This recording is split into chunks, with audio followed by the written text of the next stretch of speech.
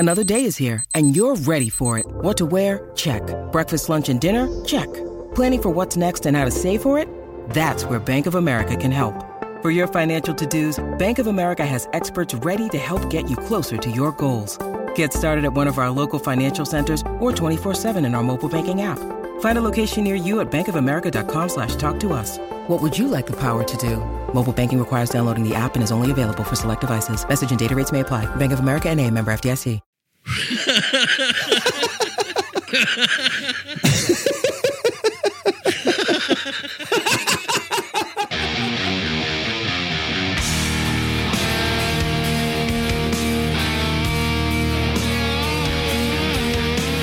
Welcome to ACLC, an occasional podcast starring America's Least Wanted, Aaron Camaro of Decibel Geek, and LC of Cobras and Fire. So jump on as we spread our rad wings of destiny and take you on an Ugly Kid Joe adventure.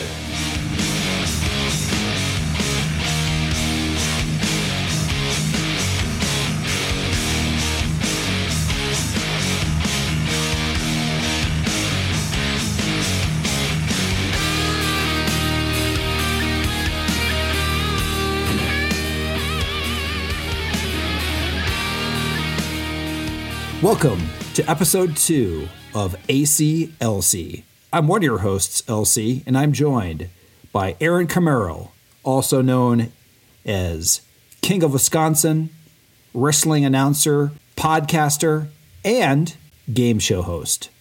How are you, sir? And don't forget, personal friend of Loose Cannon. Oh, that's true. That should be in the top of your resume. I always include that. If you had kept reading down the list I gave you before we started recording of how I wanted to be introduced, you'd have saw that. Why I say episode 2, to let people know this is the second episode of ACLC. What's the first one based on? Holy shit, it's been 5 years already? Oh, that's true. That is only about a year and a half ago. Oh, yeah, that's right. Well, we said we weren't going to do this for another 5 years, but, last time we got together and we pronounced our love for Local H, and I think we changed the world. So, when that's the result, when two podcasting entities happen to collide and magic like that is made, it's not fair to keep it from the people for an entire 5 years, like we said. So we're back today, and we're going to tell you about another band we love a lot.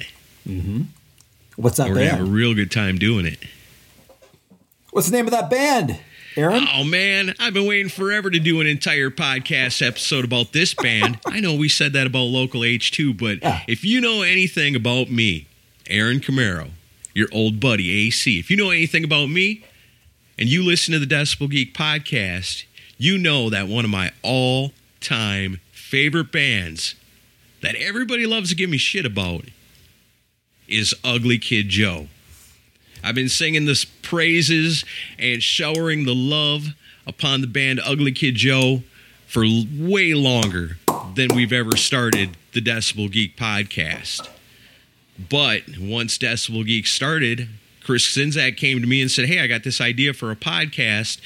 And I go, what's a podcast? He explains it to me, and I was like, and I can just talk about Ugly Kid Joe whenever I want to? And he goes like, no, it can't be like that, So all these years I've been like, I'm going to slip it in whenever I can, sneak it in there. Got to do it. I can't help myself. Someday the circumstances will be right. I will find an awesome friend to invite me on to create a podcast all about Ugly Kid Joe. And off the list, it's happening right now. Listen, when you first signed on to Decibel Geek and Chris Czynszak had that terms of service contract, you just check, just to go through all that. It had no Ugly Kid Joe, no Local H in the fine print. Right. Yes. And I understand it's been 480 episodes, whatever it's been, and you've never been allowed to do a full episode. And that's not even the man holding you back. That's a man, Chris Czynszak. He's the man. Yeah. But he's held me back for long enough. You know what? And I've noticed, too, that you've got the same problem. I mean, sure, we can have Ron Keel on like every other week. Yeah, the co-host. The other co-host. But no, we will not be talking about Local H. Maybe a little. Because he allows you a little, just like Chris. Sure. He allows me a little. Yeah. Dangles like, hey, a little man, carrot. You know, like, you, I'm sure you do the same thing with me. Like, Baco calls you up and said, hey, any thoughts about the next episode? And you're like, I was just thinking, we could do a whole Ugly Kid Joe episode. No. Yeah. We're not doing that. Yeah. We're going to talk about Mitch Malloy. That's correct. Cobras and Fire is 40% Ron Keel, 30% Michael Sweet, and the other percent is what you just said. Yeah? Yeah, I think so. But yeah, man. This is our lot in life. It is. And so we're going to have fun. And the mission statement, just like the last episode, is open your mind, man. It's not just I hate everything about you in a cover of Cats in the Cradle, right? Oh man, it's so much more. You just don't understand how great Ugly Kid Joe is. But as promised by the end of this episode, oh yes, you will. That's the mission. So we're going to kind of just break down how we were introduced to the band. We're going to talk about, kind of go through their discography and pick some of our favorite songs and feature some snippets. And it'll all be in the show notes as a little guide. I'll even have a playlist on Spotify that you can go to, the ACLC top Ugly Kid Joe songs as a sampler. So hopefully we can convert some people to go check some more out besides what they've heard. What do you say? You want to get into this? I do. Cool. And I got to tell you, we've had trials and tribulations to get this episode together. But, when I'm driving home from work, I'm like, I got to get home to talk about Ugly Kid Joe for an hour and a half. Life is good, my friend. That's right. It's all about perspective. You got something good like that to look forward to. What's wrong with it? Not a damn thing. You look on your little phone about your scheduled events. Ugly UKJ 6:30. Let's do this. And I gotta say, the rock gods have smiled upon us too, because one of the days, I gotta say, this has been, something that rock in general needs, because one of the days that we had to cancel and reschedule one of their brand new songs, it was the same day they dropped their first song in like 5 years or whatnot. Yeah, do you 7, recall? I think. Mm-hmm. Yeah, I definitely do. Oh yeah, because I was excited for it. Right. And what's the name of that track? Oh shit! What was the name of that song? Shit. That Ain't Livin'. That Ain't Livin'. That's right. That's the one. You know what? They're supposed to be coming out with another new one in just a couple of days. So by the time you guys are hearing this, then there'll be another song by Ugly Kid Joe out. And depending on how long it takes Loose Cannon to edit this, oh yeah, I forgot he doesn't edit. The new album, Rad Wings of Destiny, might be out by the time you're hearing this. That's right. You never know. Another great titled album. But yeah, so there's a band that's... Check this out. Go ahead. Check this out. You want to do a little time traveling? Sure. With me real quick? A quick little sidebar. Since we're going into the future, but we're currently in the present, I'm going to tell you and everybody listening to this that Rockin' Pod 2023 is happening on March 18th, the weekend of. Nice. This is breaking news for me as well. Yes. Just don't release this episode tomorrow. Trust me. It ain't going to be that quick. Maybe wait for Sinzak to make the official announcement before you release this one. Sure. But yeah, that's another looking forward to that as well. But yeah, you want to jump into this? Shoot, yeah, man. When the last time we recorded together, we were talking about Local H, and I had revealed to you what me and my group of friends were referred to in junior high and senior high, where there was jocks and there was dweebs and the smart kids, and then we, because we were what some people would call the burnouts, we were the metalheads, the rock and rollers. Yeah. They called us the skids. Love it. And so, as part of the routine of being a skid, is in high school, we'd get dropped off by the school bus. This was, I guess, just before I got my car, my first car. Got dropped off by the school bus in front of the school. We would walk into the school, take a right, take a left, take a right by the pool, go all the way behind the pool, and there was an exit door back there. And you could walk right out that exit door, and dead across the street was my good friend Danny Wellner's house. And Danny Wellner had cable. We would sit over at his house, smoke marijuana, and watch MTV. The devil's lettuce. Yes. We're over there watching like the top videos, top 5 videos, you know, and it's always Pearl Jam and Nirvana and Stone Temple Pilots and, you know, bands like that, Soundgarden, Alice in Chains. Now, those bands are all right. You know, I dig them too. But one day we're watching it, and along with all those bands is Ugly Kid Joe with I Hate Everything About You. And I'm looking at this and I'm going, well, this is pretty fucking cool, you know, but this ain't nothing like any of those other bands. And it's like, you know, I could hear like Motley Crue doing a song sort of like that, or Poison, or one of the bands that are all of a sudden being shunned. Sure. You know, I felt like Ugly Kid Joe fit in maybe more with the LA bands for sure than the Seattle scene. And so it just struck me as odd that, you know, you got all these bands that are serious, you know, we're serious flannel, looking at our shoes, playing rock and roll, don't want to smile, none of that.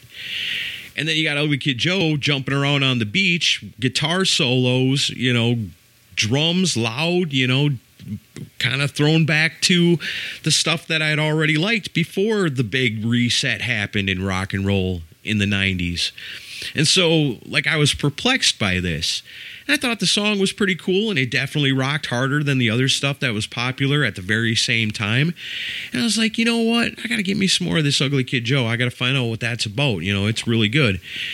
And so then I go pick up the EP, and it's like, man, I Hate Everything About You isn't even the best song on this thing. And it's only like 6 tracks, but some of the best songs I ever heard in my life. Like, I was completely blown away by hearing Madman and Whiplash Liquor and, you know, Funky Fresh Country Club and all those songs on that first EP. And from then on, I'm hooked because I love those songs so much. I can't wait for the next thing to come out, which would be the full-length album that really explodes them. Right from the very first time that I saw them on MTV and I listened to the EP, it's like, this is my band. I love this. Suburban white on all that trash. We ain't glam and we ain't brash. Victims of a society that fucks with me about sobriety. Don't drink this and don't drink that. It does a little more than just get you fat. I seriously see you learn about in school. If you're down an alcoholic and you beat 1 2.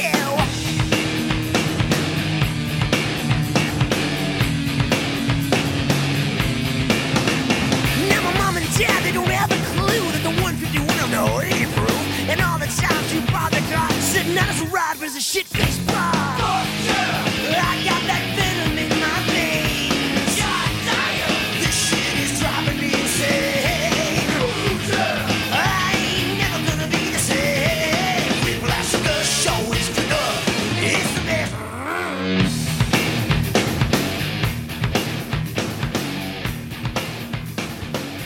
But no, I don't think it can be understated that when Ugly Kid Joe came out, and I don't remember exactly when the single hit. I mean, the actual album came out October 8th, 91, on the monster label Stardog Records. Oh, yeah. But the point is right. So we're in there. I embraced grunge as well as it was a big hair metal fan too at the same time. But this was a great, like, let's call it a bridge or something like that. We're also, you know, I grew up in West Lafayette, Indiana. We're in Wisconsin. What's the name of the town? Merrill. Okay. So just the fact the beach was just, I think, in the Midwest, to see that with all the other bands going darker and stuff like that was still like, okay, these guys don't sound like, I guess you can hear a little bit of Motley and stuff like that in there, but these guys are having fun. And there's that whole part where you're like, okay, this is kind of a catchy song, but then there's that part that's kind of punky near the end, like the bridge or whatever you want to call it. Yeah, that was in there too. Same thing with me. I was like, okay, And then you go and you're like, okay, they're called Ugly as I Wanna Be. That's a riff off of Two Live Crew. Not the last time they would use like a rap influenced title. And I was like, okay, let's check this out. And just like you, more than 1 million people bought this EP. Right. Like it's the greatest. I believe the stat is it's the biggest selling EP of all time. I might be wrong with that, but it's one of the top ones. I know at least up to like 10 years ago, because we actually got to interview Whitfield Crane one time, like way back in the first year of the show. Right. So that'd be like over 10 years ago. But at that time, that record still stood. And when we talked to him about it, he didn't even know it. He was like, really? Stat. And I was like, yeah, man, I found it on Billboard. It's for real. It says basically all things just say it's multi-platinum. You know, like I said, when I listened to it, I was like, man, Everything About You isn't even one of the top 4 songs on this thing.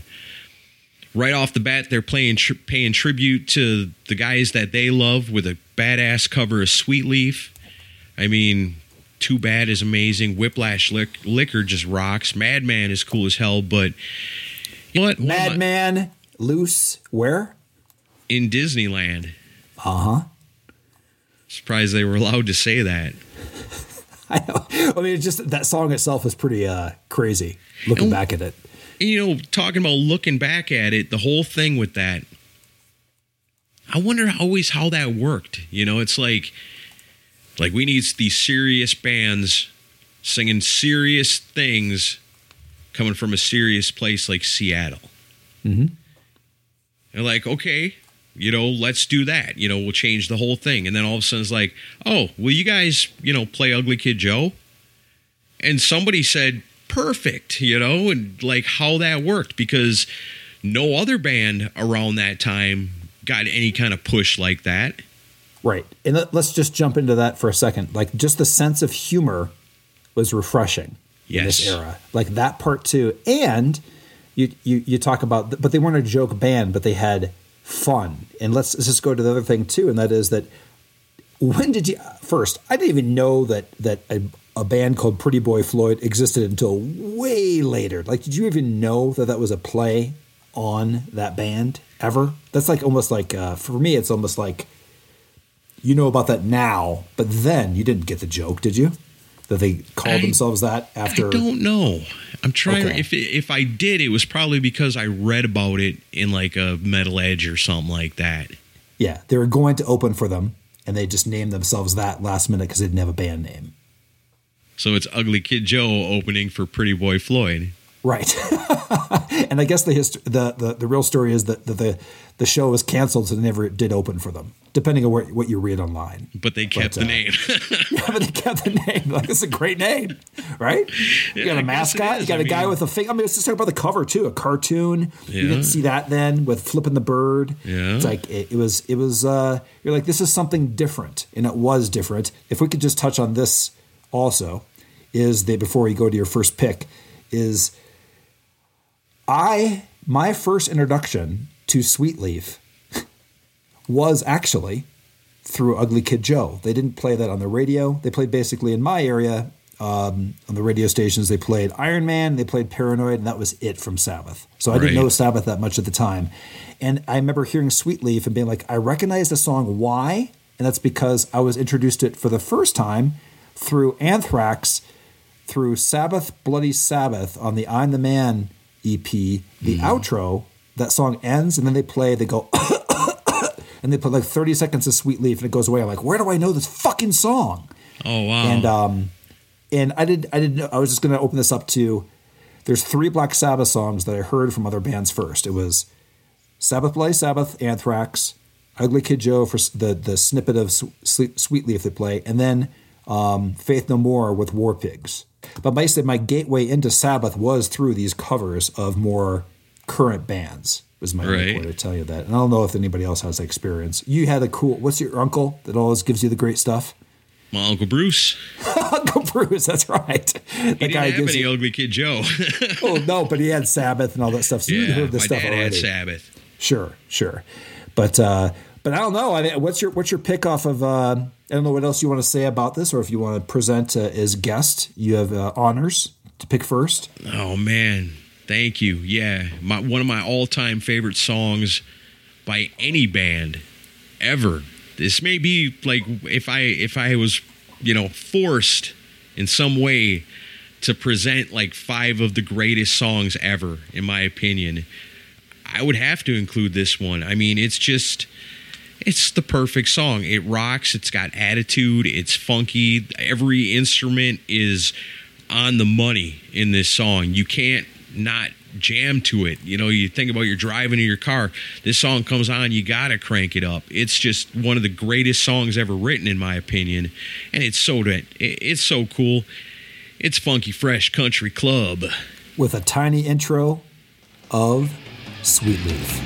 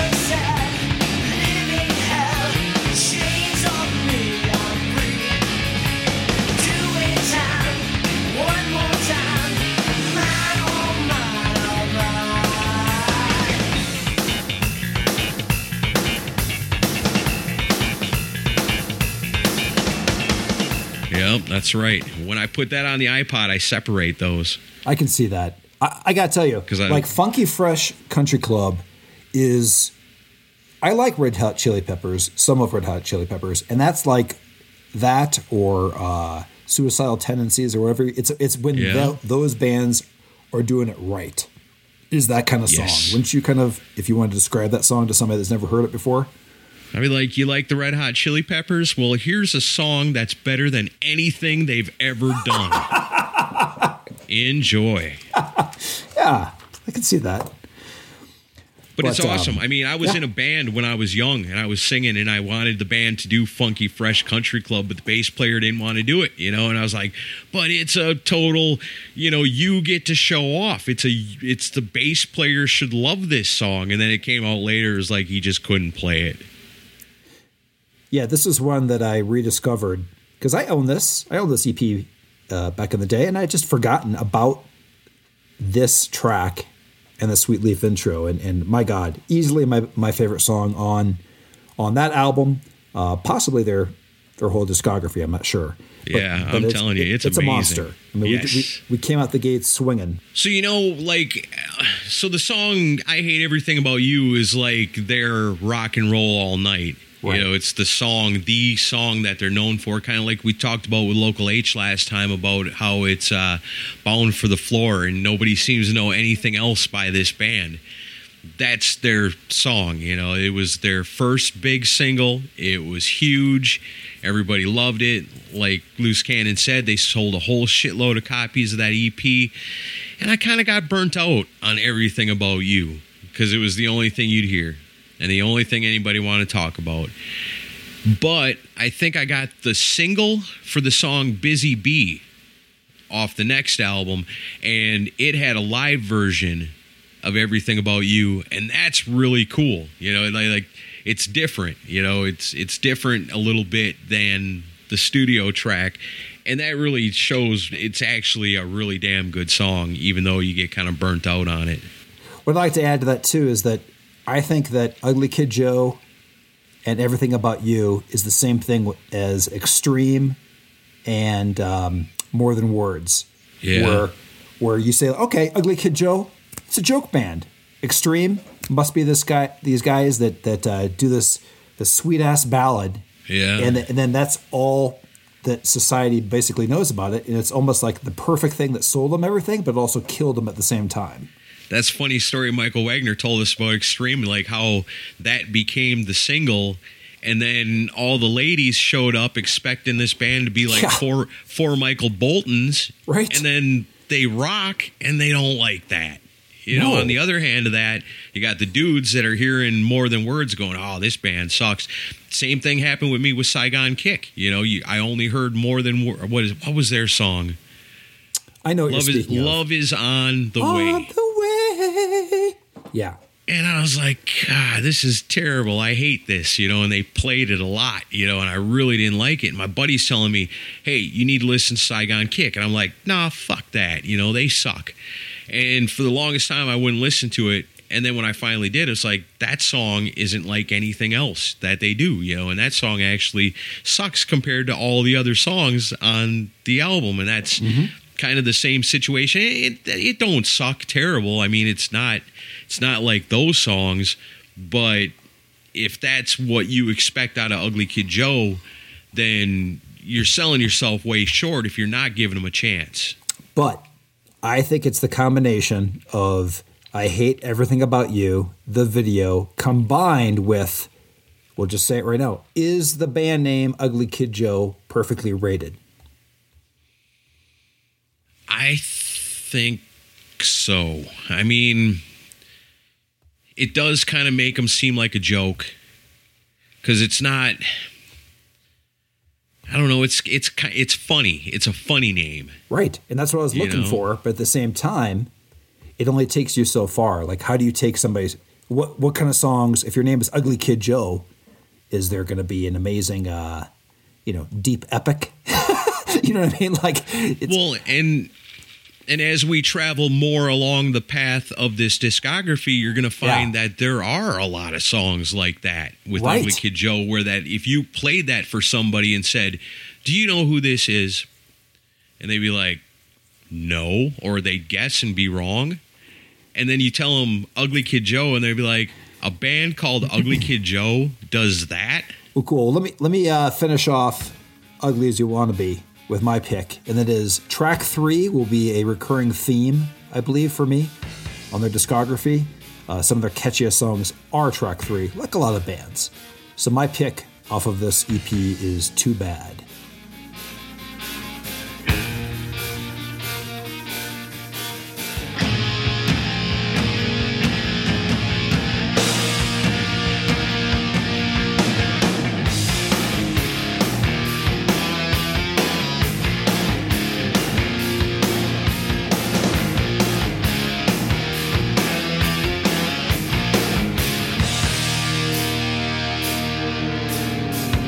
Too many times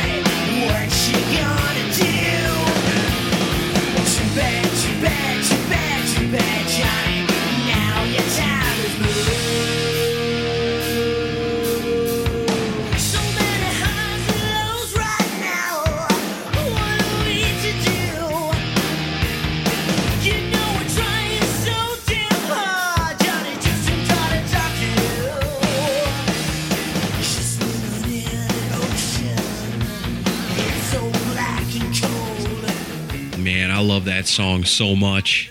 It's so good. Oh, it kills. But I don't know if you noticed that trend that their track 3 are killers. At least their first handful of albums. We'll hit it later. It's kind of easy to see the pattern in that when all these songs are amazing. We'll have a little. I'm not as much of a super fan. I have some critical thought as well, but that's okay. Okay, all right, okay. Interesting. All right. Yeah, you're like interesting, not valid, but interesting. So we're telling everybody else to have open minds. I'll have an open mind too. I will hear your. I now know what I guess what Aaron means is I disagree is interesting. Yeah.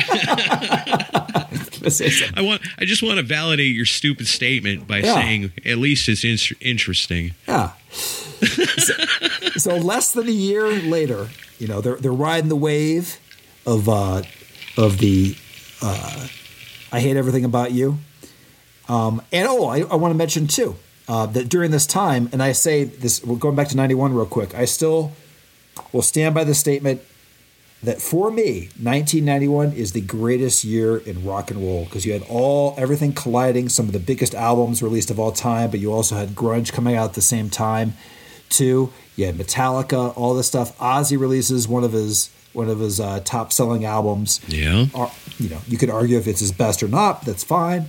But the point is that this was a thing where everything was just a beautiful rock and roll soup. And one of the soups that I saw Ozzy in Deer Creek with Ugly Kid in Deer Creek in Indiana, this big amphitheater, with Ugly Kid Joe open. Nice. Right after that EP had dropped, where basically their opening set was they didn't have any other material, right?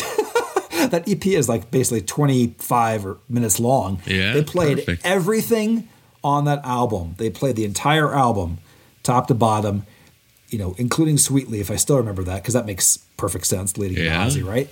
And it killed. That's the only time I've seen Ugly Kid Joe because, as you know, Ugly Kid Joe hates America. They hate America. Why? For touring. Why? Why do you hate America, right? We're going to change things today, though.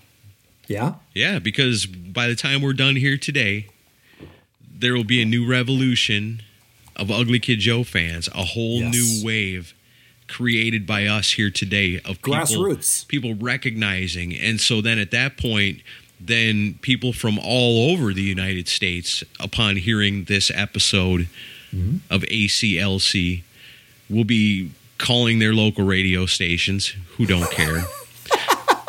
They're going to be reaching out to their local club owners and venue purveyors, and letting them know, hey. Venue purveyors? Yeah, purveyors of venues. Okay, cool. You got to tell them. I got to get that gig. Sounds like a good one. First thing I'd do, book Ugly Kid Joe. And that's what the people out there in the world, in America, need to do, whether it's this band or any other band you love. It's so easy on social media. Just log on to the Facebook every day, go to your local venue, and tell them every single day you want Ugly Kid Joe. And then get as many other people as you can to do that also. And eventually the demand will be there, and Ugly Kid Joe will come back to America. But we'll get there. We got a little ways to go in this episode. We'll get to all that. Come on, though. It is mystifying, though, perplexing, if you will, the fact that they have not been put on. Why are they not on these billion fucking shit band fests? Why can't they just be one of those bands during the day? You see these lineups all the time, and they have the most random bands from back in the day. Ugly Kid Joe is not part of that mix? Of course they could be. I don't get it. Yeah? I don't either, unless one of them's got a warrant. Maybe that's what it is. I mean, it seems like, honestly, I've never said that before because I'm a huge Ugly Kid Joe fan, and I don't want to, start a rumor. I'm just joking when I say this, but, I mean, what else could it be? You can't tell me nobody, and you nailed it right on the head. These big old festivals that are going on. I just looked at this 4-day thing that's got everybody playing on it. It's unbelievable. Yeah. They do them all over Europe. Yeah. Yeah. I mean, I doubt they hate us. I always make the joke, man, why do they hate us? Trying to figure out why they hate us, looking for clues. But in reality, something like that, something that keeps them from being able to play in the United States, may be more likely at this point. I have no idea. I got to tell you, this leads right to September 8th, 1992. Maybe it's because they released an album called America's Least Wanted, with the Statue of Liberty flipping the bird and reading a porno mag. What do you think? You think this is part of it? I love it. Yeah, maybe. Maybe they feel the opposite of that. Maybe that's how they feel, because around this time, they're megastars. Everybody loves them. Out there playing with Ozzy. A lot of bands that opened for Ozzy over the years got their asses booed off the stage. Mm-hmm. Because when you go to an Ozzy show, that's really the only thing anybody wants to see. It's like, fuck this opening band. I want Ozzy. I mean, I've heard stories about like Monster Magnet just getting pelted with shit because nobody cared about them because they wanted to see Ozzy. I said, my buddy told me a story. I was like, I'm appalled that you people would do that, but he's like, it happened. And it was like, well, look at Ugly Kid Joe. They're opening for Ozzy. No problems. This time, everybody loves them. But that's all going to change, They're riding high right now as we talk about them in this ugly timeline of ours. But in the future, it's going to drop way off, like dead gone. And so maybe they look back and say, you know what? We loved America. We were Americans. And we loved them and they loved us. And then one day, it was over. And nobody gave a shit about us no more. Well, fuck us, America. No. Now we're back. Screw you. Mm-hmm. I hope that's not what it is. But that's frankly, one. I hope it's a warrant. Yeah, exactly. Something simple, not hatred of us. So America's Least Wanted, again, another nod to, there was that show on Fox, but there's also an Ice Cube album that came out called America's Most Wanted too. So I think it's another rap homage in the title. Could be both. But in short, this thing comes out. It's a monster, 2 times platinum, possibly more. But if I could just say that because we're putting critical thought into this, my least favorite song on this album is the first track. Really? Neighbor? Yes. I can't. That was their first official, I think, single from this album. And I don't think it did them any favors. It also dated wise, and again, this goes to the whole thing of looking at this objectively as did it hurt or help them? You talk about like a big Saturday Night Live fan, fucking hated the Pat character from the first moment that it was out. The androgynous character. Having that and actually hearing Pat on the intro to the redo on this when they put I Hate Everything About You. It immediately dates it. Yeah. It's like one of those things I wish could be removed. She was in the video for Neighbor. Yep. I don't think that helped them. No. If it would have been like a cool character or something fun, not something purposefully annoying. And I guess it was supposed to be used in a way why couldn't it be Hans and Franz? Exactly, yeah. Because they would have loved it. How about some church lady action? Yeah. I don't know. What else? Who are these guys on the beach that hate everything? Could they be the devil?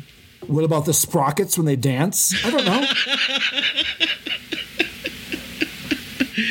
Yeah, that would have been better. That would have been an improvement. Everything would have been better than Pat. Yeah. Yeah, that's bad. That was a bad idea.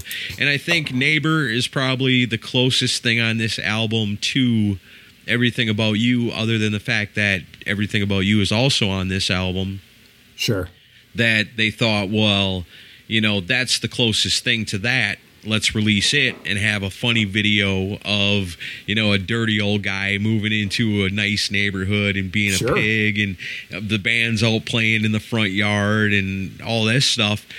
And it was fun at the time in the same way that, Everything About You was fun, but I don't know, man. it's one of those like paradoxes of like these are the songs that the majority of people are going to love, but it's far from the best thing on the album. Yeah, I don't know. I think there's catchier songs. I mean, if I was to rank these, I would put Neighbor a little lower, but I mean, geez, there's songs on here like Don't Go, which I love, so I'll call that one of my picks.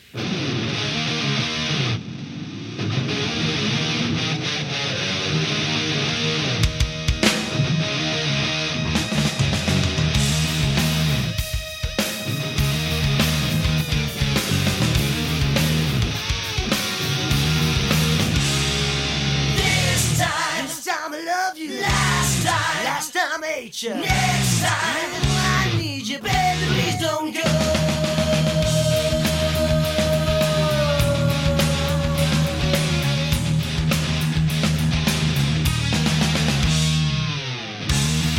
Remember when I met you? School dress on. I never could forget you. Now you're gone. I'm going round and round today, just trying to find the truth.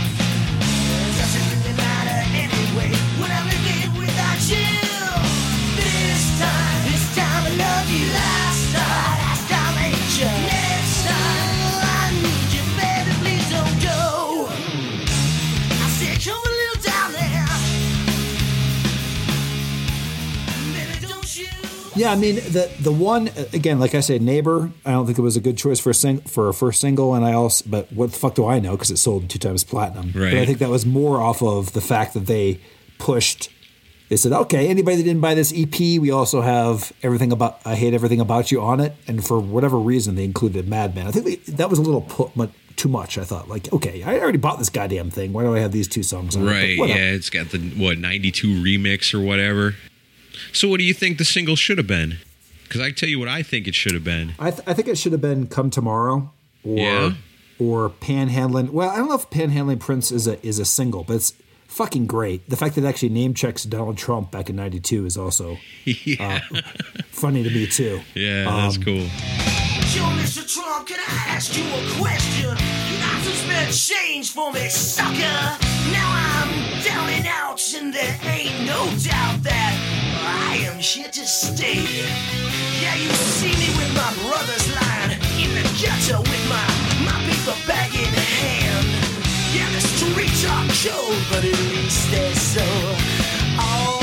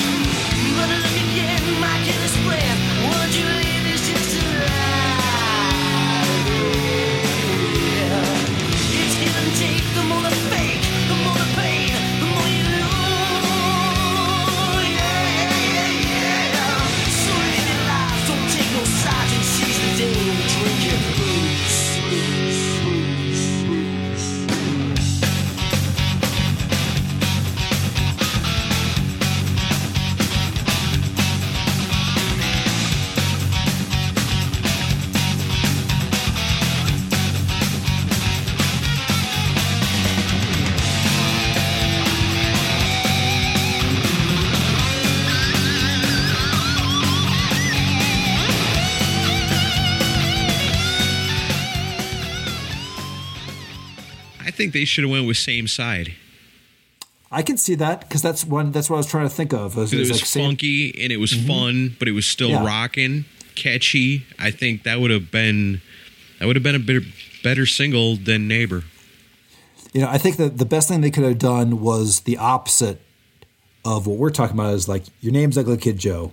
You have a funny single for your first one that people know about you. Maybe you show a little different side of you for your first single versus just going the same. But I can see the record exec saying, too, we can make a funny video with Neighbor. Right. And at that time, you're kind of at the mercy of the record company. And 9 times out of 10, they're telling you what it's going to be.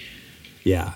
But one thing that definitely not a single worthy, but I always go back to this song. It's on all of my like rock playlists and everything, and that is the fact that they're showing their influences on their sleeve, right? They're showing the Sabbath with their cover, but bringing Rob fucking Halford onto a song called "Goddamn Devil." Yes, the lyrics are amazing. They're like serious but funny at the same time. You know what I mean? Like they're kind of playing around, but it still is pretty evil. And just hearing those Halford vocals in the chorus.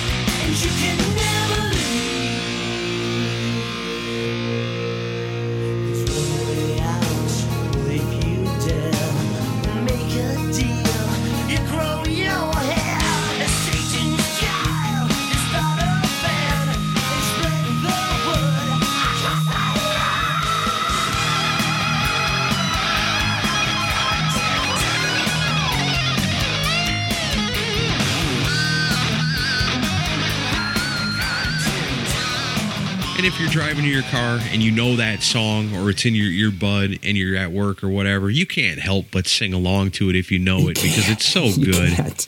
Yeah, right? And that's the whole thing. These guys, however you want to slice and dice it, they're having fun. And as you're listening, you're having a good time with them. Yes. So it improves your mood. You put this album on, your mood's going to go up. You know, there was a time when I was working in wrestling where I was kind of being like a villainous manager type guy. And the song that I used was so damn cool. Ooh, I can see that. That riff on this is just amazing. Yeah, it's a good riff to come out to, and then you get to act like a jerk because you're so damn cool. I think that was one of their singles, but I never heard it anywhere. Per Wikipedia, at least. Yeah, I think they released a shitload of singles off of that thing. They did. Like 7 of them. I saw. I'm like, bullshit. They might have released it, but and also, not to shit on this, again, just like everything else, I never heard Cats in the Cradle. I do like that. I do like their cover of it. It's the version that I know, and I've heard the original, but I do think it's a cool. The lyric is awesome in it, and I thought that should have been like their single. If they're gonna release it for a single, that should have been the lead one. I thought. Even though it's a cover, I don't know. It just kind of works, takes them a different level. Yeah, it is pretty cool. I mean, I remember hearing that song, like my dad listening to AM radio when we were kids, and that would play the original. And so it was always, it was, and it's a cool song because it's like one of those thought provoking songs. You know, you think about it, and it's like, wow, man, that's a story. It's not just a song. So to pick something to cover, man, I guess that's a pretty good choice. They change it up a little bit, you know, make it their own, I guess would be the way to say it.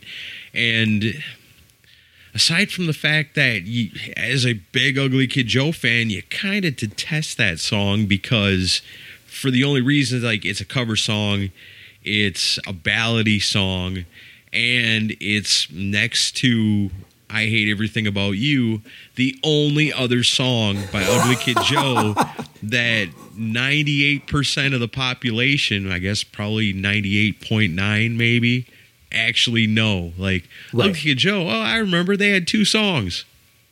And then they disappeared. Yeah. They're the people that hate people and like cats. Yeah. Pretty wild. So, this album just packed full of great stuff. It's got the Mr. Record Man thing at the end I always thought was pretty funny. No, that's not bad either. Busy Bee, it's got some good variety on it. I'm actually gonna probably grab this on. I just saw it was re-released, or whatever. They did a new version of it on vinyl, so probably pick it up. Right on. But this album has stood up, I thought, and then they kind of, and maybe you know more about this, but then for the rest of the time, these albums are lost. Like me, I remember the next album is a Menace to Society, another like a gang type movie. Another reference, Menace to Sobriety. I didn't even know this thing came out. Oh, really? Until like years later, like finding it at like the Camaro cutout bin. Wow. Because I don't remember any promotion for this. I did own it, but I mean, 3 years. That's an eternity at this time. Time to be off the radar. So, what do you know about this time? Since you're more of a fan than I know as far as maybe the minutia. I mean, why disappear that long? I don't know. I never understood that myself. I mean, so in 92, they're still one of the biggest bands in the world. They're putting out songs that people are hearing all the time on the radio. The two songs, touring anyway. Like monsters. Touring like monsters all the time. Yeah, I don't know. I guess I always figured because they still seemed like they were so different from the Pack. And the Pack was that Seattle sound, And so, like, Pearl Jam goes on. Stone Temple Pilots go on. Soundgarden goes on. Alice in Chains goes on. And they go, what about Ugly Kid Joe? Do they go on? Like, no. Okay. But like, is this even, I don't even know if this is released on a major label. Menace to Sobriety was released on Mercury. So, I mean, Wow. It was their last big shot with a big record company. Okay. But, I mean, I don't know what happened. I mean, I don't know what the single was off of it. Well, I'll tell you this. Like, I knew it was coming out. Oh, you did? I For stayed what? Who was publishing articles about them at this? Was Metal Edge It actually had to have saying been in Metal Edge, and Okay. I got Metal Edge all the time, and Sure. mainly, wanting to keep up with bands like Ugly Kid Joe and seeing what they're still up to. And I remember, finding out that it was coming out and being excited about it, and actually being at the Camelot Music on music release day that it was coming out, and waited at the mall for the gate to open when it opened, Amazing. just like we used to do with Skid Row albums, just like we Sure. used to do with Motley Crue albums. Except this time, it's like the door opens, I kind of get over there to the U section. There's two of them in there, and I grab one, and I'm so excited for it. And so I went in, bought it, and threw it in the car on the way back to town, so I'd go to work and just rocked on it and was so happy to get new Ugly Kid Joe music. And I love the album. Right. So now we're following a young Aaron Camaro into Camelot Music, and he sees it on the shelf. And let me just describe this album cover. Now, I'm not sure how far back Photoshop goes, but there must have been an unpaid intern that put this together. You need to possibly pause this podcast and take a look and look it up. But Menace to Sobriety. It's awesome. So it has a kid. I'm gonna say he's maybe 9-10 years old. He's wearing Oktoberfest? Oktoberfest outfit. He's got a 24-ounce beer that he's chugging. The font for Ugly Kid Joe is, I guess, Oktoberfest-ishy. Would you say? I don't know. Is Maybe? that like? I don't know what it is. I don't know the what font it is. Yeah, it's like Old English. Old English. Yeah, There you go. it's not like the Ugly Kid Joe font you think of. That's like, I don't know how to describe that either. Bubbly, I guess. I don't know. Okay. And in front of this child, who has been unsupervised, he's wearing a tie. He's wearing all this stuff. I think is a chunk of meat next to a tablecloth. Maybe he's got some Wiener Schnitzel and some. What else is in front of him? He's got a lot of meat in front of him too. Yeah, he's got a pretty good spread, and by the background, it like appears like he may be in hell. That's right. And then just like some kind of like fun. But if you look at this, everything on this album cover is pixelated. it doesn't matter what version you have. I have this in front of me. I'm looking at the CD and everything. Did this album cover hurt or help them? Did you look at it and be like, yes, this is what I was looking for, or I hope the music's good? I don't know. I was just so excited to have it because, like you said, it had been a long time. And then it's not until you get it home and like look at it really, like what were they thinking with this cover? Because the other ones, you got the cartoon logo image guy, the sure. gimmick or whatever you call it, and but this one is weird, because it's not the Ugly Kid Joe font you're used to, and it looks like something that's pretty cheaply made. I'm just saying, man, it looks like a first draft. There's a lot of information to take in all at once on this album cover. Yeah. Love the fucking album title. Again, I'm a big pun guy. Yeah, okay? I like that. Kenny Loggins. Right. Okay. Yeah. So I'm a big pun guy. Hey, I got one for you. What you got? When is a door not a door? When it's a jar. When some motherfucker leaves it ajar. Well, you added motherfucker, but I had the answer. And that's not. Is that really a pun or a dad joke? It's a dad joke. Yeah, it's a dad Ugly Kid Joe joke. Yeah. Okay. What did the you gonna make one up on the fly? Yeah, I got this. What did the jar of vinaigrette say when somebody opened the refrigerator? I don't know. Close the door. I'm dressing. Oh man, that ain't got nothing to do with Ugly Kid Joe. What does the other one have anything to do with? Funky Fresh Country Club. It does? Yeah. Riding downtown in the back of the car when some motherfucker left the door ajar. Oh my God, that was a pull. That was a reach. That was a reach. Not a pull, a reach. I've been trying to think of that for the last year and a half. Come on. I wrote that after the last episode. I was like, oh, remember that joke for Ugly Kid Joe someday. Write it down. Okay, so medicine sobriety. You get it home, you're cranking it, and you're. I'm going to assume you always drove a Camaro. So you're playing a Camaro. You're cranking it in your Camaro on the way home. Uh-huh. Your thoughts, dreams, impressions. What's your vibe about this album? Love it. And I'm thinking I'm the only one that's listening to this right now. Like nobody else was there to get it. But the intro is killer. The first song is killer. The second song is killer.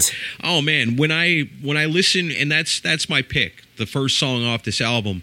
But what I like to do is, like I said, and everybody knows I'm funny about my iPod. But when I do my iPod intro and track 2, God, the greatest Christian rock song of all time, they're together.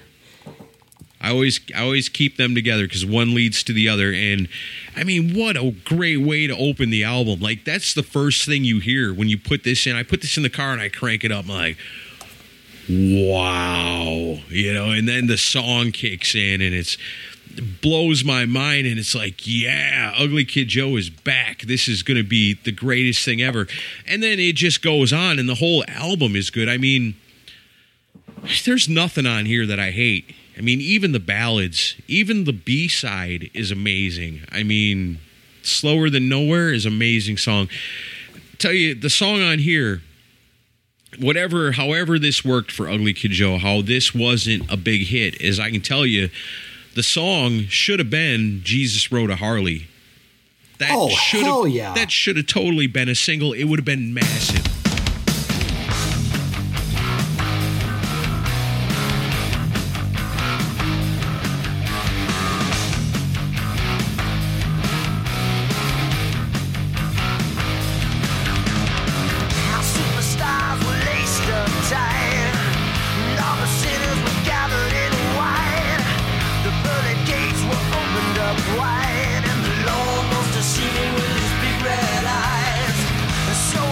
Up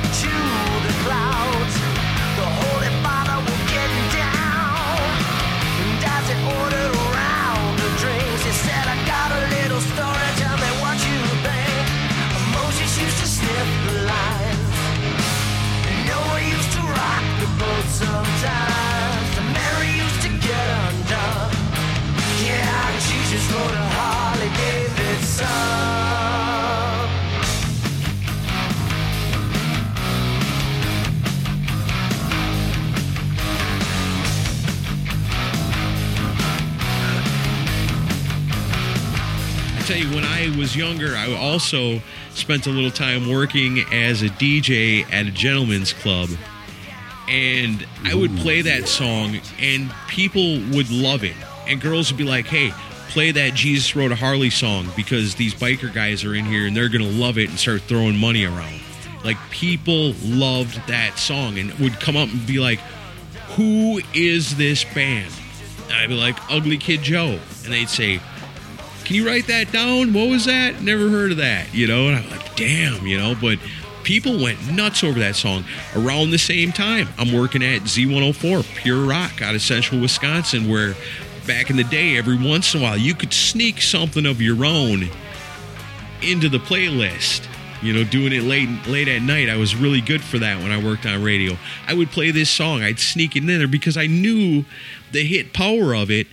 And people would call and be like, who is that? You know, because you wouldn't be like, hey, this Ugly Kid Joe. You just kind of slip it in between two songs you're supposed to be playing. But I would always get calls back whenever I would play that song because I remember the first time hearing it going, how did this not be a massive hit single that carried Ugly Kid Joe onto the upper echelons? Clever lyric. Clever ass catchy lyrics. As fuck. Hard rocking, great groove, so catchy, so hooky. I mean, it would be, other than, you know, Moses used to sniff the lines and stuff like that, you know, I could see a song like that being used in commercials nowadays where it's acceptable for bands to, where they used to be called sellouts for doing that. But no, Rock and Roll All Night at Applebee's, everybody. Jesus Rode a Harley could have been a song like that, and I don't understand why it's not. And I mean, as cool as that one is, it's still not the best song on the album. There's other songs that are even better than that one, I think.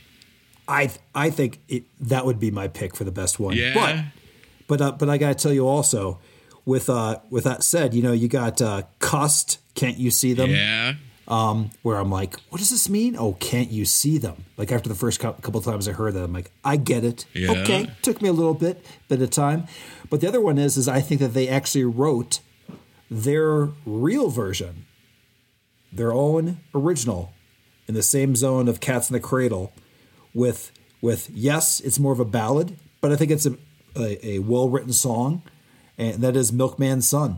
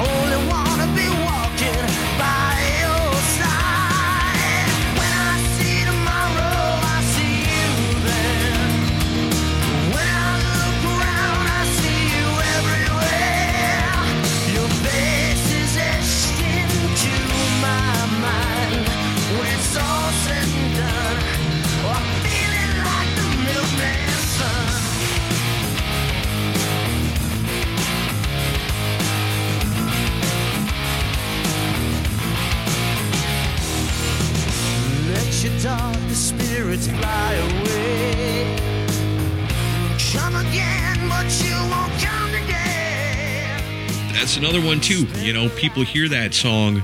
I remember when this was new and I'd be playing it with my friends would be hanging around, or if they're riding with me in the car, I'm constantly playing this.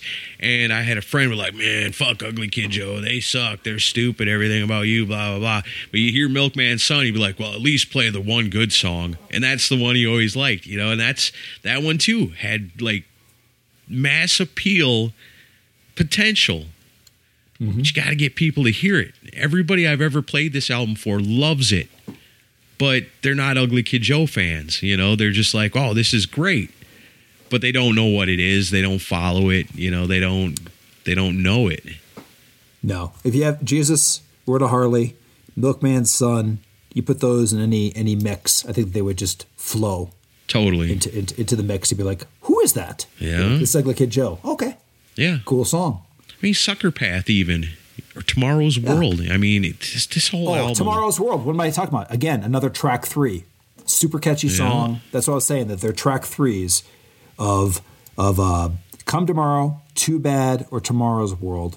All those are standouts, and they're a little extra hook. They have more hooks, I would say, than some of the other Ugly Kid Joe things where they could flow into a different playlist too. So, yeah, I just don't know what happened. I mean, to deliver such an amazing album and just nothing. I don't get it. Yep. So that's released on June 13th, 1995, and just a little over a year, unlike the 3-year wait, basically, after Least Wanted. They come out with, I gotta tell you, as far as all these other titles, the least creative one, as far as a title, and that is just Motel California, and that's October 22nd, 96. Yep. Here's another one. In 96, it's a little different. You know, I'm not going to the Camelot Music anymore. Now I got to go to Inner Sleeve, which was always another cool store. It was the local owned one. So if you had something brand new you were getting, you'd go to the mall and get it. But if you were going to like peruse for old stuff, used stuff, you'd go to the Inner Sleeve. So now by 96, I know I'm not going to get Motel California at the Camelot Music. I don't even know if Camelot Music was around anymore by that point. Is that a different label? Would you know this? Let's see. Yes. Independent because after the last one didn't fly, Mercury cut them loose. Sure. That was the end of that. They used all their budget on that cover. Yeah, because they certainly didn't use it on promotion. No. Not at all. It's a shame. But this one... Photoshop was expensive back then. That's right. It was cutting edge stuff. Mm-hmm. Talking 1995, man. But Motel California, again, I know it's coming. I've read it in Metal Edge or something. Because even in 96, I'm still reading Metal Edge because I'm trying to keep up with the bands I like. And Metal Edge, by the way, about 25%, 30% thinner. What do you say? Per issue? Oh, yeah. Little by little. You know what I'm saying? Mm-hmm. Little by little, it gets thinner and thinner. Yep. Go ahead. Yep. So any news about Ugly Kid Joe you're getting in the Metal Edge in 1996, you better cherish it. That's what I mean. So like if Mercury bought an ad and it was just like a tiny little square in the corner of the page, that was like, well, what are you going to do? There's only 6 pages in this thing now. Mm-hmm. But yeah, when Motel California was announced it was coming out, I'm excited for it. Again, out of all the people I know, I had one friend that was really into Ugly Kid Joe with me. And, you know, he respected him. No, this one was actually Jason, my original Kiss friend. Cool. And so I went to get it, but I had to actually go ahead of time to the Inner Sleeve Records, talk to the man there and say, hey, look, you know, this CD is coming out on this day. I want it. Can you get it for me? And he was like, yeah, I can get it for you. And I was like, all right, cool. I put down the money ahead of time and he got it for me. And, you know, and then that day I waited. I was excited for it because then, you know, I knew it was coming. I knew that's the day I can drive down to Wausau and go to the Inner Sleeve and pick up my new Ugly Kid Joe CD. So that was pretty cool still back then to be able to have that anticipation of waiting for it because you paid for it. It's yours. You're just waiting for it to show up. And again, I love this one too. There's not a whole lot on this album I don't like. Yeah, you're going to have to pick something on this because this is the one that again, critical thought. This is the one that did not stick with me. Like there was something for me that was missing on this particular release. But also I should say that it says too in Wikipedia that they saw that Ugly Kid Joe saw that there was a huge surge in their popularity in the Wisconsin area from your pre-order. Well, and when you're talking 1995 or 96, 90, bro. Yeah, 1996 Ugly Kid Joe, you know, one CD sale in the middle of Wisconsin, that's a huge peak, yeah. Yeah, they see it on all the reports. We gotta maybe go tour this area. Well, this is the final album of the original run of Ugly Kid Joe before they'd go away for a long ass time. Yeah, right. Of course, I didn't know that at the time when I got it. And growing up in the middle of Wisconsin, I had never seen Ugly Kid Joe live. And so, you know, to find out it was over was a real bummer. But this album was a pretty good way to go out, I think. I mean, So you've never seen him live? Never. Wow. I've never seen Ugly Kid Joe live. It's the bane of my existence. It's the one thing that I have left to do. Okay, so I got this album. I love it. Let's see. There's Little Red Man is on here. That's got Lemmy singing backgrounds on it. That's a pretty cool one. Undertow is a song on here that's kind of a little more mellow, but still has got some deepness to it. There's not a lot of like, there's a song on here called Sandwich that is kind of funny, jokey. I know that kind of song. And Bicycle Wheels is another one that's kind of funny, you know, written with a little humor. But it's no Oompa Loompa. Yeah, that's right. Yeah, you forgot the cover on the last album, the cover of the Oompa Loompa song, metal style. That's right. Which is actually pretty cool. My favorite one on here, I think, is a song called Would You Like to Be There?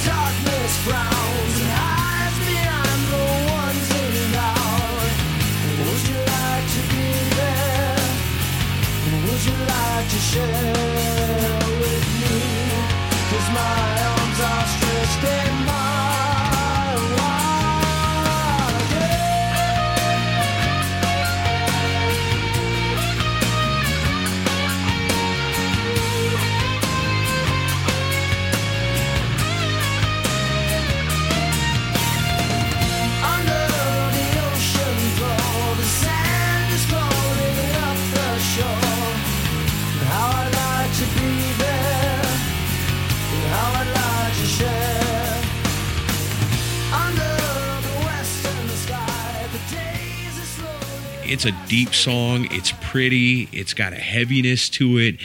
It's like one of those songs where it's like you listen to it and you could almost feel like sitting somewhere, like maybe on a mountain or on a hill, and the sun's coming up and it's beautiful and the birds are singing, or you're on a beach and, you know, it's sunset and the skies are turning pink. It's like these are the kind of songs, something like that would be perfect for moments like that.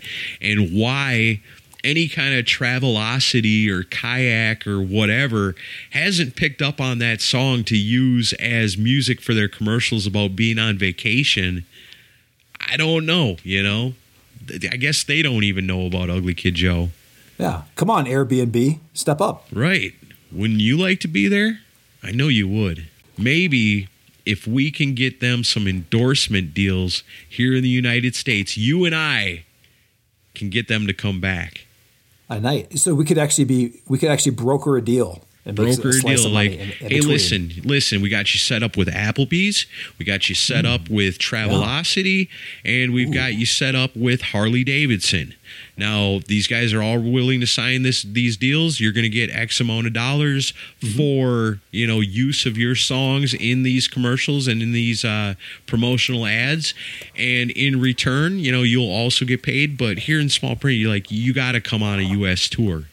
I think this is perfect. I think that what we do is we present this to the band, and then we say, listen, what we really want to do is what we've always wanted to do is we want to manage Ugly Kid Joe to get commercial placement for your songs, right? And everything like that, and with the caveat that you must play Denver, right, and Nashville, 100%. Full headline show, none of this opening bullshit. Nope. Maybe have Local H open for you. Yeah, take them out on tour. Right. Just do that, and that's it. I think it's a great deal. I think it's beautiful. So then, you know, the band takes a good 16 years off. Yeah, right. And I don't know if, and you can tell me if they do a tour at this time, because you mentioned that you missed them at some point. But like so maybe you can fill in some information. But 96 is their last release until Stairway to Hell, on June 5th, 2012. Are they touring in the U.S. in between here, doing something? Well, Whitfield Crane would be offered the gig in Judas Priest. That Ripper, What? yeah, I don't even know. Yep. I don't even know this story. Yep. Originally, they wanted Whitfield Crane to be the lead singer of Judas Priest when Rob Halford left. But Whitfield was like, well, I mean, you can't replace Rob Halford. And no matter how good you do or how hard you try, it's never going to live up. So he turned it down. Then he joined a band with the guitar player from Soulfly, a guy named Logan Mader. And they had a band called Medication. And they released an EP and an album. And while I've never got to see Ugly Kid Joe, I did get to see Medication one time.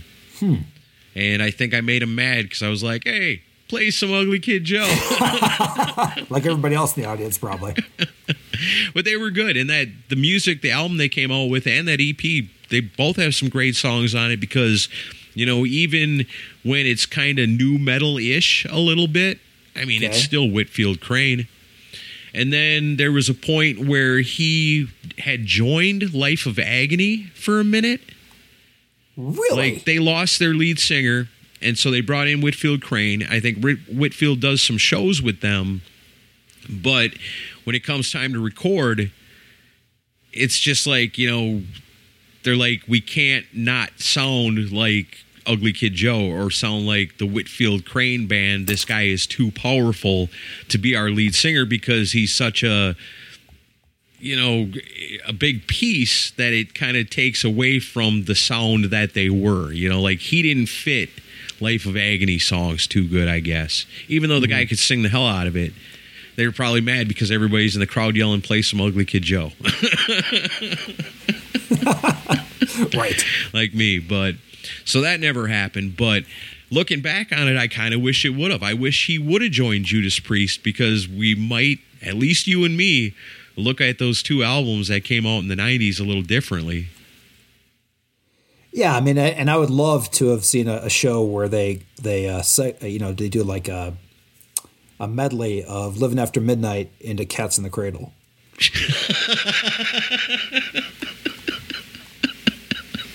It's perfect. So anyway, okay. So what was that? Didn't he also have a band that was named after that little yellow thing in the urinal? Oh, Yellow Cake. Yeah. But so that was after... that's years later, I think. Oh, okay. Sorry, I got the timeline wrong. But he also, let's see, here's one thing that after that last album came out, there was a tribute to AC/DC that came out. I think it was called Thunderstruck. Mm-hmm. And on that album was two different songs performed by, I think they were called like the Mighty Witsketeer Band. Okay. But it was actually most of Ugly Kid Joe, just not using the name. And so they did covers of Livewire, which is just killer. Like the best cover of Livewire. The only cover of Livewire that could ever even come close to the awesomeness of the original. I can see that. You got to check it out because there's elements of other AC/DC songs mixed into that song. And then they do a cover of Ride On with Whitfield Crane singing it. It's amazing. Huh. Yeah, it's really cool. So look that up. What else? I think Cordell Crockett was, I might be messing this up, might have been like a roadie for Jizzy Pearl at one point. I just love anytime. I just love anytime Jizzy Pearl's name comes up in conversation. Just the greatest, again, perfectly rated name. Yes. Yeah? Oh yeah. That's I don't know. That one might be underrated. That one's pretty great. All right. So then Ugly Kid Joe's gone for all them years, you know, and it sucks. It sucks because that's my jam, you know. I love that. And that is band. not the zone where you miss them. No. Okay. So they end up coming back together, like 19 years later almost. Right.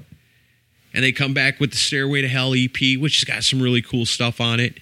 That comes out in 2012. Then in 2015, they come out with Uglier Than They Used to Be. Yep. 2 fingers this time. And it's awesome.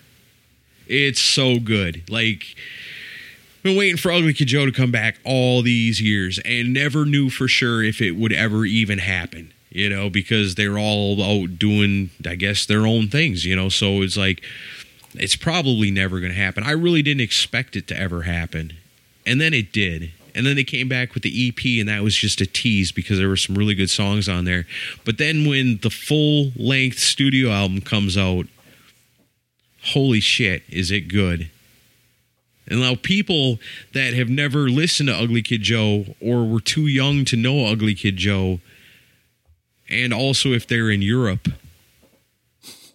there's a whole new generation of Ugly Kid Joe fans, and they love him over there. And when Ugly Kid Joe plays a show, thousands and thousands of people show up to it, you know, and they're getting the love and the respect that they deserve over there. But, I mean, I pre-ordered this one. I think this was a Pledge Music thing, too. That sounds right. Before that all went to shit, these guys utilized that pretty successfully and found out there was actually a lot of people that really wanted to see him come back with a full-length studio album. So many good songs. How many do I got left? I got 2 left? You just have 1. Man, well, I got to pick something off of this album because it's so good. When Chris Czynszak and myself got to appear on the Metalworks radio show, and we were getting to pick songs to play for people actually listening to the radio. This was back around Rockin' Pod 1, I want to say, 1 or 2. And I went on there and I played a song off this album, and I'm proud of that. But one of my favorite songs and one of my favorite things about Ugly Kid Joe, and this is a perfect example of that, is just the guitar tone. I love the guitars in this song. I love the lyrics. I love the sentiment of it all. It reminds me of my dad. It's a song called My Old Man.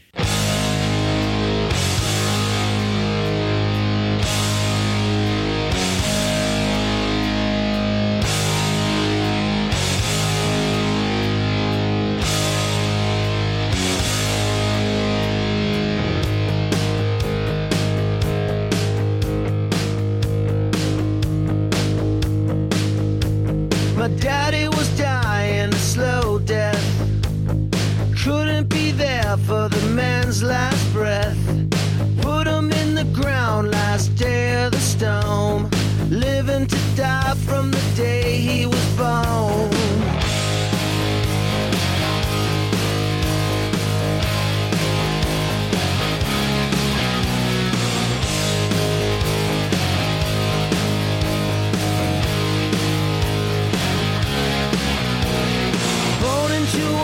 Some would say obscene, living a lie like the death of a dream. Wait another day, it could be alright. Believe it again, so I put up the fight. Yes, my old man, take your sons and I forgive thee. Now you're set free. Yes, my old man, take your sons and I forgive thee. Now you're set free.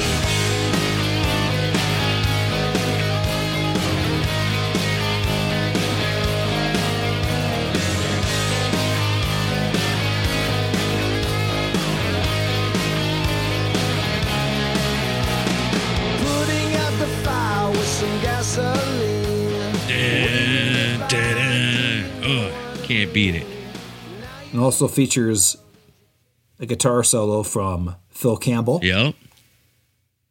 Of Motorhead. Yeah, and there's two covers on here. I mean, I wish that they did a less predictable cover. I mean, nobody needs to cover Ace of Spades, but it's still good. Yeah, and I think it was in tribute to Lemmy.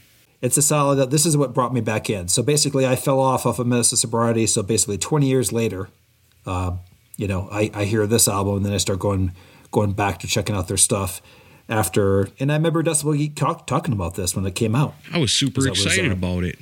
Sure, like I just took a break from telling everybody else in my life about it just to sit down with Chris and tell him and the listeners about it. He's like, everywhere I go, like, hey, have you heard this yet? It's really good. My mom's like, what is that? I'm like, oh, you should really listen to it. It's awesome. The first 4 tracks are solid as well. Like Bad Seed, Let the Record awesome. Play. Yes. Super catchy. Yeah. Yeah, I mean, in the first track, The Hell Ain't Hard to Find definitely has an AC/DC Bon Scott. He really channels that voice so well on it. So I would definitely check out all those. She's Already Gone is a beautiful song that's kind of ballady, but still got a certain heaviness to it. Under the Bottom is a pretty great song along the same lines. Another song on here that is a huge standout that I highly recommend to everybody is track 10, is called The Enemy. And it's like 2 songs in one. They're the same, but they're different. It's a trip. You got to check it out. Ugly Kid Joe, yeah, they're funny. They can be. They're funky. They can be. They rock. They can be. They can be all these things. They can be all these things for you. All you got to do is go out there and check them out. They're back, and they got new music coming our way, my friend. Yeah, Red Wings of Destiny coming out at the end of 2022 sometime. I don't know if there's an official release date. Maybe you know it. I love that album title so much. That's great. I know.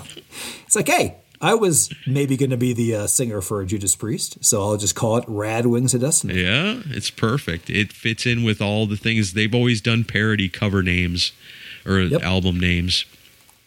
And I'll say, like, if you were going to say, like, a gateway, besides the amazing playlist that we'll have in the notes here, for me, well, you know what? I'll let you go first. Besides what people probably know, if they've only listened to, let's say they'd never heard Ugly Kid Joe, but let's say that they own America's Least Wanted. That's their gateway drug.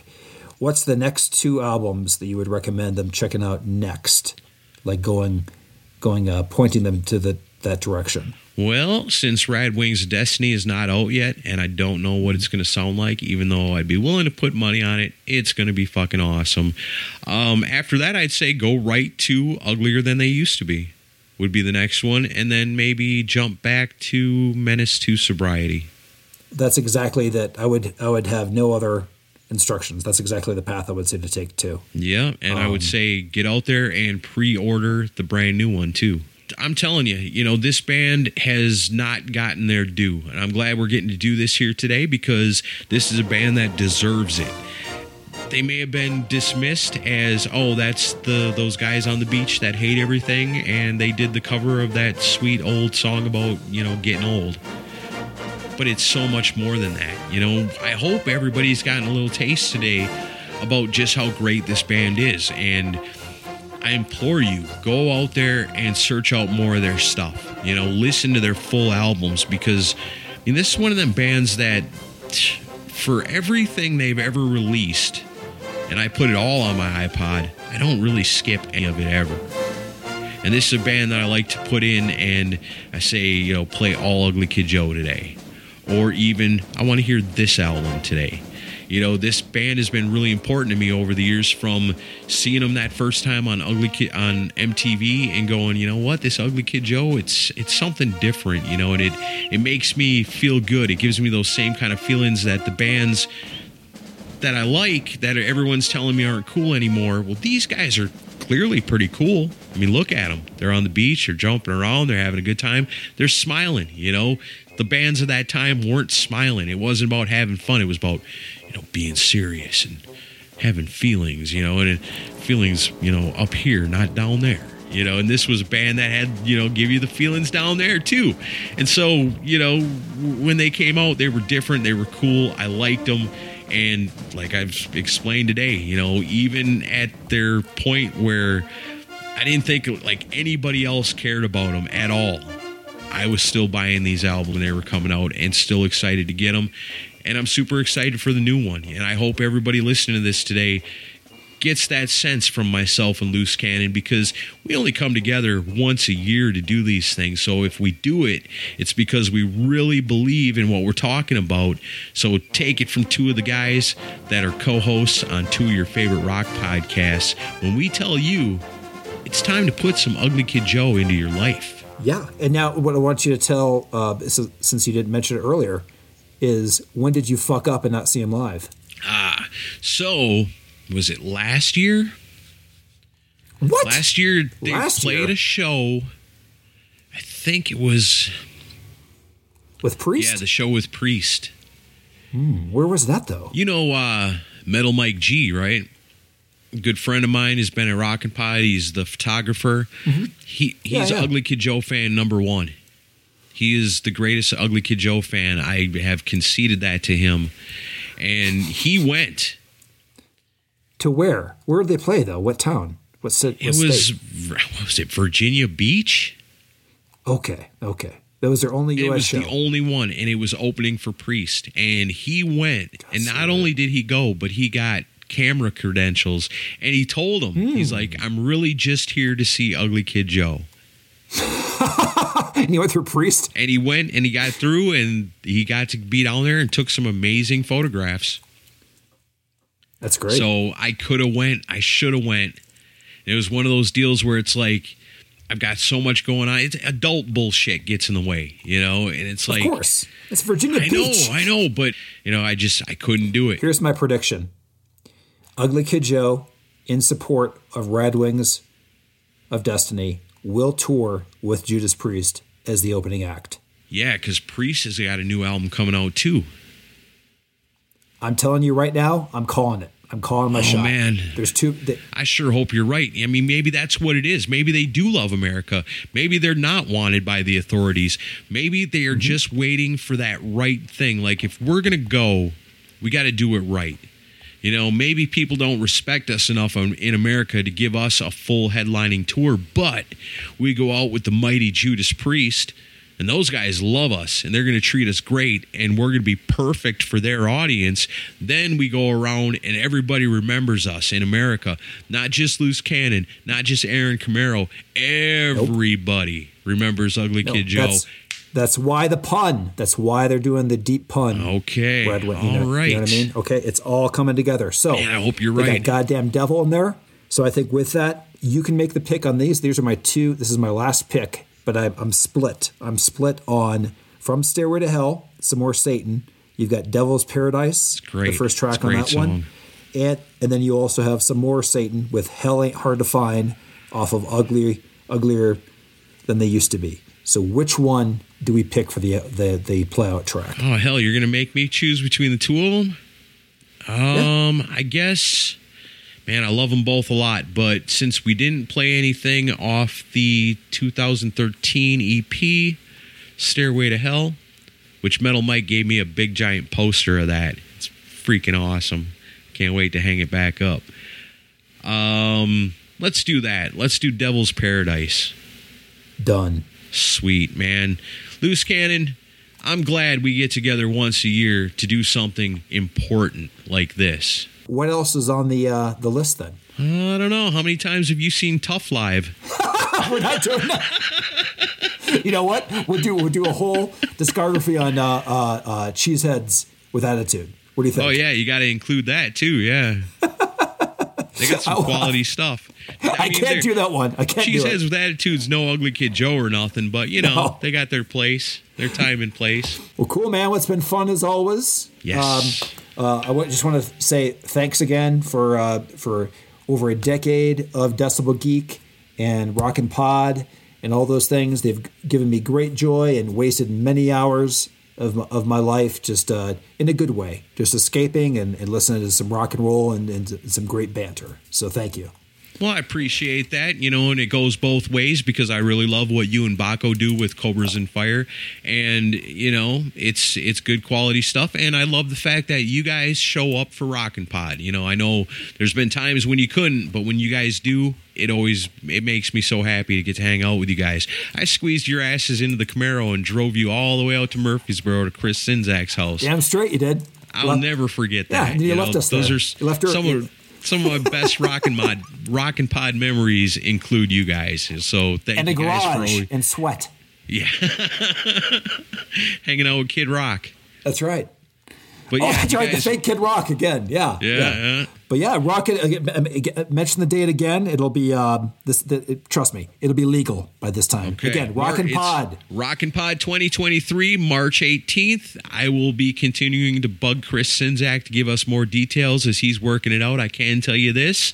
He's working on some big stuff. And if you go by real estate, this is going to be the biggest Rockin' Pod ever for sure. So with as big as it's going to be, you can imagine the guests are going to be outstanding.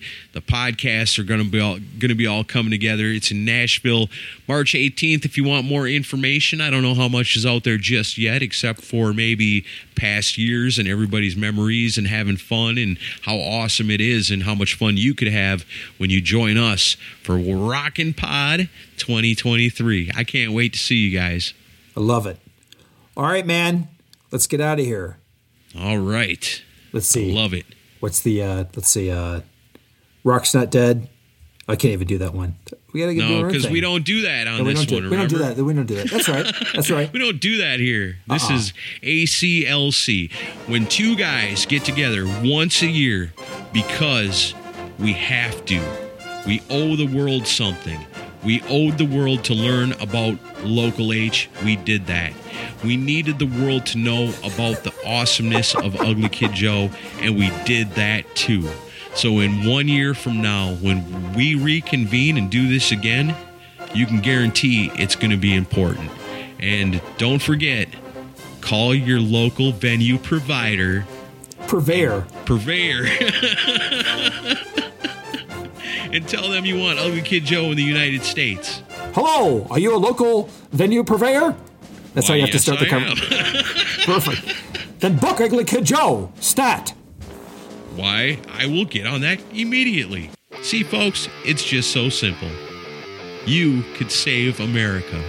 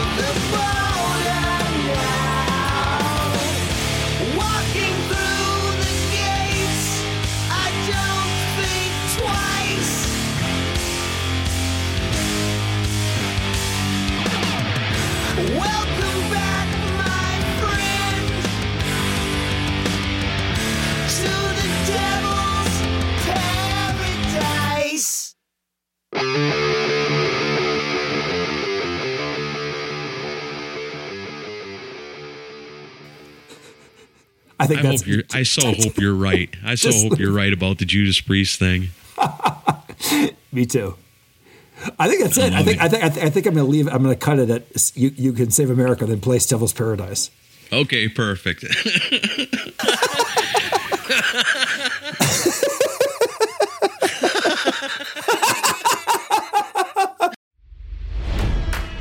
It's NFL draft season, and that means it's time to start thinking about fantasy football. FantasyPoints.com features industry-leading experts and prognosticators using proprietary hand-charted data to help you score more fantasy points. FantasyPoints.com is the place to go for whatever kind of fantasy football you play. Whether you play fantasy football, daily fantasy sports, or do a little bit of everything, Fantasy Points has the meticulously researched content to guide you to victory. And why wait for the fall? Fantasy Points also covers the new spring football league, the UFL. Join the guru, John Hansen, Scott Barrett, Joe Dolan, and other massive names in the fantasy football universe with an exclusive offer. Use code Pantheon for 15% off any Fantasy Points package, including the all-in package, with access to every article, tool, and data nugget that Fantasy Points has to offer. That's FantasyPoints.com and code Pantheon for 15% off at Fantasy Points. FantasyPoints.com, code Pantheon. Score more fantasy points.